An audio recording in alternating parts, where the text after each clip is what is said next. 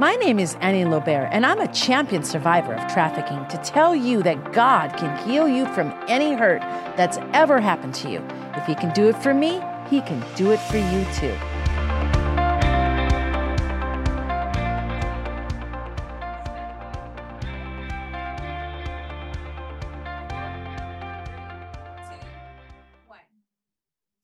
Hi, friends, and welcome to Annie's Pink Chair, where we invite presence, inspire purpose, and ignite passion in people's hearts to spread God's love throughout the world.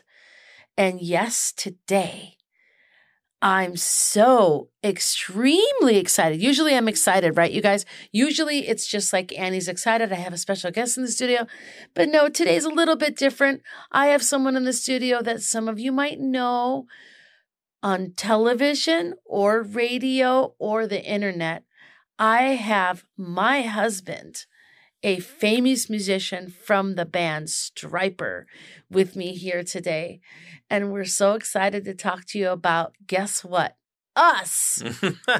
Oh, he's laughing. Do you hear him? Oz, go ahead and introduce yourself, Mr. Oz Fox. The story of us. Yeah, the story of us. Sure. That's somebody else used that one time. Sure. Anyway, yeah. Hi. Yeah. What do you do, honey? I mean, we've been married 15 years, but let's go back. What do you do? I'm a recording artist and a singer-songwriter, and I play in a group called Striper. We've been together since 1983. So how many years is that? About 40 years now. 40 years. Yeah. So you're not dating yourself, right? At all. It don't matter to me. I like to be old. Except for age brings wisdom, I'm right? sure, honey. Yeah. I know. I wanted to talk to you today because we often talk about relationship things behind the scenes. Yeah. And I thought I would bring you here to just have people listen to our conversation while we're sitting on our couch normally. Yeah. And we're talking about other people, ourselves, trying to help everyone in our lives with relationship. We get a lot of phone calls, numerous texts. Yeah. And I get various emails, people asking me, how do I fix my relationship? Or how do I find someone? How do I have a good relationship? Where do I find the right person? How do I get along with my husband? How do I get along with my wife? And it's so, it's not sad, but it's just disheartening when we can't give this information out to the masses. So because of that, you don't have to worry. I'm good, honey. I think it's important that we are able to share our wisdom with the world. And one good avenue is obviously television. Yeah. And of course, podcasting. So you are a famous musician, and I can't even imagine what it was like being a famous musician on stage, right? Mm-hmm. Playing the guitar, Mm. playing to thousands of people. I mean, one arena, how many did you have in the height of your career? Was it 20,000? It varied. No, 30. There were a few times where it was 15,000. past 30,000. Yes. In a crowd. That's quite a bit of people. 30,000 people. How many girls were throwing themselves at you on the stage? Honestly, for me, because with the kind of band I was in, we pretty much kept a good team of guards around us so that we wouldn't have that happen to us. But it did happen But sometimes, once in a right? while, it would come through, and Would girls? maybe I would be somewhere by myself, and that would happen. But what about girls taking their clothes off in the front row? That happens sometimes, right? It didn't happen in front of me, but other guys, yeah. Other guys in the band. Honey. Thankfully, I never had to deal with that. Well, I know. But I wanted people to just explain, or you to explain to the people, like, you've dealt with this type of relationship, temptation in your life. Well, that's the part about being successful and being popular, that as a Christian, you really have to exercise the correct ways to deal with that. If you're not read up and rooted, it's easy to fall into temptation with all of that. Of course, especially when you're famous. I think a lot of people struggle with their fame. And even just in the Christian community, they think that they have power now and they can just reach anybody they want and nothing's going to be seen. I was just reading this story on Facebook last night about this fallen pastor that was cheating on his wife with a girl that was monitoring his Facebook page. It's insane. This is a very famous pastor. Like, we all know him and that he's a famous worship leader as well. But anyway, let me get back to the subject that we're talking about today. Let's mention what I was working on actually last night and this morning. And let me go to my notes. Let's define promiscuous. Promiscuous. Promiscuity. So, yes, promiscuous. To be promiscuous is having or characterized by many transient sexual relationships, which transient means a lot and moving around, a lot of different moving parts. Transient is going from city to city to city sometimes. It could be meaning in this context, person to person to person. And then the number two way to adjective, to describe adjective is, this is words to describe it, which is really, wow, a lot. But licentious, sexually indiscriminate, wild, debauched, dissolute, dissipated, liberated, sex positive, profligate, unchaste, libertine, abandoned, unrestrained, swinging, slack, wanton, of easy virtue, fast, loose, fallen. Name of my book. Wow. That was my name working as a call girl. Fallen. Fallon, right? Round-heeled, light, riggish. And yeah, these are just descriptions of words that are close to promiscuous. Pretty interesting because the Bible has a lot to say about promiscuous behavior and what that means. And if I could share with some of you right now, the first one that came up in the queue was 1 Corinthians 6:18 in the ESV. Flee from sexual immorality. Every other sin a person commits is outside the body, but the sexually immoral person sins against his own body. And we can put it in context, her own body as well, because this actually means the body of Christ. And I wanted to ask you, Oz, because I have heard this really popular saying. In fact, I was interviewed on this very famous podcast about body counts. And one of the things that we were asked around the table, and there were girls there that were working from the brothels. There were girls that were doing OnlyFans. There was a couple girls, I can't remember what they were doing for a living, but it was some sort of public office type of work. Not office, please forgive me, not office, but public space where they were known by the internet, so to speak. And the question was, how many body count do you have? And for some reason, you know, if I can explain it to this Christian and television community, podcast community, body count is how many people you've been with before you get with your married first person. Some people, before they date you, ask you, hey, how many people have you been with? This is something that's new, I guess, to this newer generation of young kids. They're asking what our body counts are now. And maybe in the past, in the 80s, what would they be considering that as a word to ask that from? If you were dating a woman, would you ask her, hey, how many men have you been with before me? Is that something you would ask someone that you're dating? I'm just curious. Well, I don't think I would ask that outright. I think if the topic got brought up somehow or some way, you would have to address it as you would any other thing. You know, if it's a private thing and somebody doesn't want to talk about it, then you respect that privacy, you know? Can I ask you a question? Sure. Since we're doing it, it's got no name attached to it. Okay. But wasn't there a girl that you were dating that everyone else had dated? And this has nobody that I've ever met, or I don't even know the girl's name, but it was someone in school that you saw that was... She was kind of cruising around to all your friends. Yeah, well, you know, You don't have to really talk about it. Yeah, I'd rather just say, God loves everybody. Of course, Oz. And I don't like to even think about something that doesn't matter to me anymore because God's so that's why I wanted to talk to you forgiven today. me for what I've done. Right. And so, that was something that happened in my life. A person I met. I'm not afraid to say it's not like, everybody has their things that have happened in their life. There are mistakes that they've made that they knew not what they did, so to speak. You know what's really interesting? With me, I remember dating guys in high school, and I never thought to ask them, how many girls have you been with? I think I assumed that they had been with someone before me, or if they were virgins, they would have told me. Like, oh, I'm a virgin. I want, to be with you.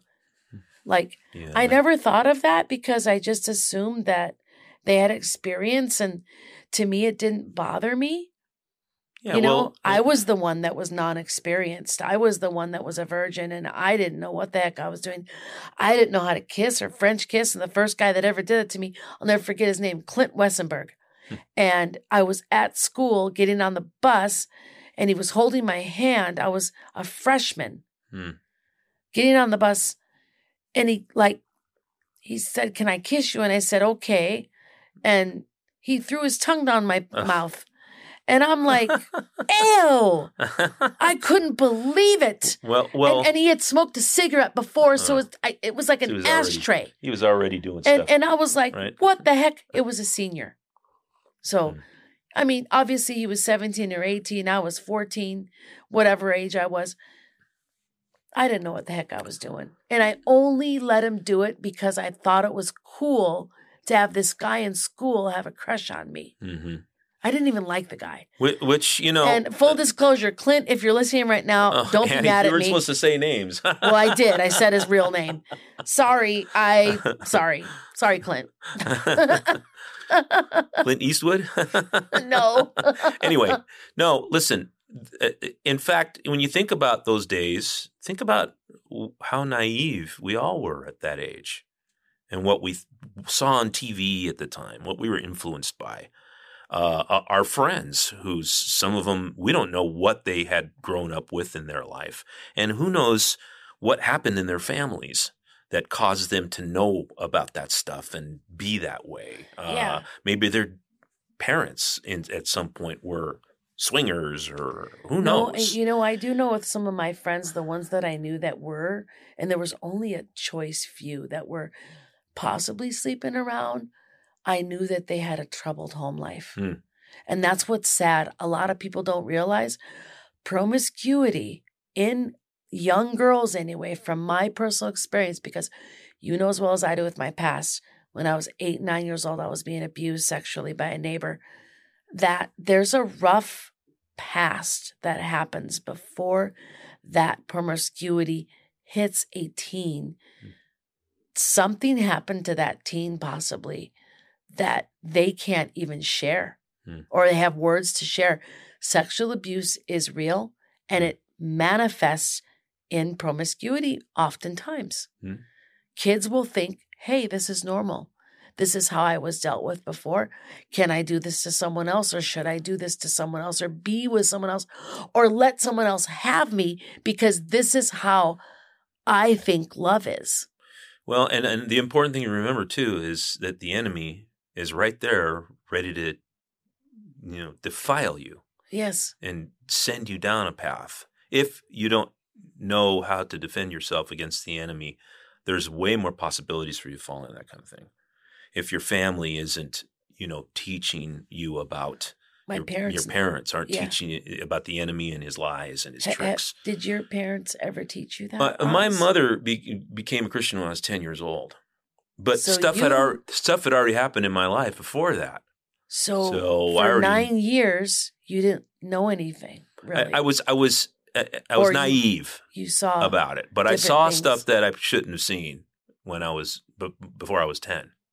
So you never told me about this. Well, honey. But I mean, it happens to a lot of people. Andy. Did you share this with me before? No, I don't think so. But I mean, we've never really talked about it. So at this Well, point, this is the couch. Let's talk. yeah, and I mean, you have uncles that have their posters on their garage, hangout place. Yeah, my grandfather's best friend Gunnar, Yeah, he had a Playboy poster in his van, yeah.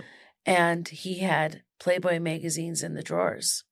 Well, that's all it takes is for something like that to happen, and then all of a sudden you're exposed. Well, at I 8 or remember my 9. brothers going in there, and they were laughing because of the calendar, and then I went in there and looked, and I was like, oh my gosh. It was Yeah. like, we're talking old, from like when Playboy first came out. No, I understand. Like the Marilyn Monroe issue. Yeah. Like those type of old magazines. Yeah. So it was So, but again, then they didn't really know any better. Like No. like I said, I mentioned uncles. They didn't know. No, you know? we actually found magazines in these old houses that in Wisconsin, there would be these abandoned houses, Mhm. and some of the houses had old magazines with porn in them. Okay, but let's go back even farther than that. If you go look at some of the old Army movies from the 50s and 40s or whatever, and you see these sailors with a pinup girl and they kiss the pinup girl as they go off to battle. I mean, that's kind of what's going on. Well, that's soft porn. But it doesn't matter. It's the same thing. It's Yeah. the way the enemy creeps in. Well, I mean, If if a girl's dedicated to a particular soldier and she's going to marry him, it's innocent. I understand know. that, but what's going on in the soldier's mind? Because I he's mean, seeing things or he's yeah. doing things. And then where does that go from there? I mean, obviously. Okay, so my perspective is this: as a young girl watching those old movies, oh, that's going to be your husband one day. Yeah. Those were my thoughts. But then those same soldiers were probably going to different countries and going to brothels. Well, I know for a fact because I used to get purchased by many men that were in the Army, Yeah, there you Navy, go. and the Marines, and the Air Force. So it's been going on for a long time, and Yes. we can go back in time in biblical times. So I want to talk to you about getting to know someone like me, because now we only have a couple minutes, which is great. I think this is great. We can do part 2. When you first met me, when you first saw my face, and I want you to go way back, Oz, and I mean when you first saw my picture, first of all, and you saw me, this is a description, and then you read my description under my space. So go ahead and tell me how you first met me. Well, first of all, I became friends with one of your best friends on MySpace, and she had you in your top. We're going her top friends. So do we meet on social media? Is that what you're saying? So we ended up meeting on. Yeah. Well, I saw you on MySpace, so that goes way back. I don't know if any of you guys know about MySpace or not, but as far as me seeing you for the first time, it was on MySpace after I'd met your best friend and became a MySpace friend with her. And I saw your name. And it's funny because your name said ex-hooker Annie Lobear. And when I saw that, it blew my mind because I knew your friend, who I'd become MySpace friends with, she was a former stripper going into strip clubs to help girls come to church and give them gifts and stuff, invite them to church. And it was like very, very interesting for me because being from a band like Striper, going into all the rock clubs and playing music that glorified Jesus and shared Jesus with people, that was really unusual. We were going into places that no church would go to and bringing the message of the gospel. Would churches have you play for them ever? Yeah. Calvary Chapel, Downey, California. But a lot Jeff wouldn't, Johnson. though, right? Jeff Johnson always had us play there a few times. And then what about your other pastor? Like Raul Reese got behind us and took us into high schools to play at lunch, and then he'd have a little like an outreach on the weekend and have them all come to a college auditorium with us playing. And he'd come out and all these kids would be there, and he'd say, "Okay, guys, you could either be God blessed or God damned." Oh my gosh, yeah. Oz! That's what he would say. Oh, I can't believe he would do that. Well, but that's just being real. The kids that he was known for going into high schools and preaching to kids and getting them their attention and giving them the gospel. And a lot of those same kids are still going to his church. Wow. So that's radical Christianity in my opinion. Yeah. So seeing you and Heather, I'll mention her name because I can. That really intrigued me, and that's when I decided, well, we went through a lot of stuff with the church coming against us for what we were doing, because we had a lot of churches that were against what we were doing, dressing up in spandex and going and playing in rock clubs. Why are they against you? Tell me. Well, because in their minds, they thought that we were conforming to the world. Okay, now why were you conforming to? Why did it look like you were conforming to the world? And this is the 1980s. 1980, we got to describe 84, 1983, 84, and this there were was a lot of the year of Ronald Reagan. And yes, and presidency Ronald Reagan. What else? And a lot of bands were in the Hollywood Strip playing, like Motley Crue was playing in Hollywood, and they were doing a lot of the satanic. Who else imagery. was planning? Or who else was playing besides Motley? Poison was another one. They were wearing a lot of makeup and looking effeminate. Who else? Oh my gosh. There were a lot of other bands that didn't get famous that were playing and really doing like. Well, I could name some bands. There were some bands that were playing at the time. I think there was a band called Witch. And it was a bunch of guys that, Which? That was the name of the band. Of course, Ozzy Osbourne, but that was... Well, those guys were already... Black Sabbath, prominent, right? He was already a big icon. Right. I'm talking about the Sunset Strip where we started. The Sunset Strip hangout, basically. Yeah, like playing at the Whiskey and playing at... and you guys were playing with the big that. Boys, basically. Well, not at that time. We were playing with a lot of the startup guys. Yeah. At that time. So I mean, for us, going into a place like the Troubadour on Santa Monica Boulevard, where other bands are playing about sex, drugs, rock and roll, and Satan, whatever, we were going in telling people about Jesus. But hold on, I want to ask you something, honey, because I remember this really cool story about you guys practicing in the garage first. Mm-hmm. And the kids would line up down the block to listen to you guys practice? Well, that was a whole other story. It's going to take a while for that one. But well, can you kind of talk about that? We have a couple minutes for that. Yeah. Well, I mean, if anything, we as soon as we dedicated our hearts and our music to Jesus, that was one of the things that happened. Who was the person that did that? That helped you? There's a guy named Kenny Metcalf. Oh, Kenny Metcalf. Yeah, okay. Yeah. He's a musician and he's a singer and all that stuff. Isn't he a choreographer as well? Or? No. Okay. No, Kenny Metcalf. Right now, he's doing a kind of a impersonation act. Where he does Elton John. Yeah, Elton John. I love it. He's great. He's really good. Yeah. And he's a full-on believer. Okay, so he doesn't have any craziness. So Kenny came in the garage one day. Kenny came in the garage, and he knew all of us came from Christian homes, and he already was friends with Rob. And Kenny kind of said to us, hey, you guys all know about the Lord. You should give your music to dedicate it to Jesus. Who was all there that day? It was myself, Robert Sweet, and Michael Sweet. It was the three of us. Okay. And Rob, basically, we were in between bass players at the time, And Rob kind of said, I want to do that. I want to dedicate our music to Jesus. And he goes, do you want to do that, Michael? And Mike looked up at him and said, yeah, I want to do it. And he asked Oz, That's really cool. He goes, Oz, are you into doing that? And I had come from a background where my mom had twisted my arm to go to church. And I was like all kind of like freaked out about doing any of that. And I basically said, I don't know, And Kenny just kind of did his thing. He started talking to me, started explaining things to me, which I'd already had a church background. And since, at that point I was like in my 20s. And how old were you? Like 20? 21. 20. Yeah, somewhere in there. You're so young. My gosh. And so Kenny's explained all these things that I'd heard already in church. And I remember thinking to myself, yeah, he's right. I think that's the right thing to do. And I don't know why. I just said, okay, let's do it. And at that point, that's when I believe, in my opinion, that's when Stryper began. That's when God put his hand and his eyes on the band. And things started happening for the band at that point. Do you feel like that was your first real salvation for yourself moment?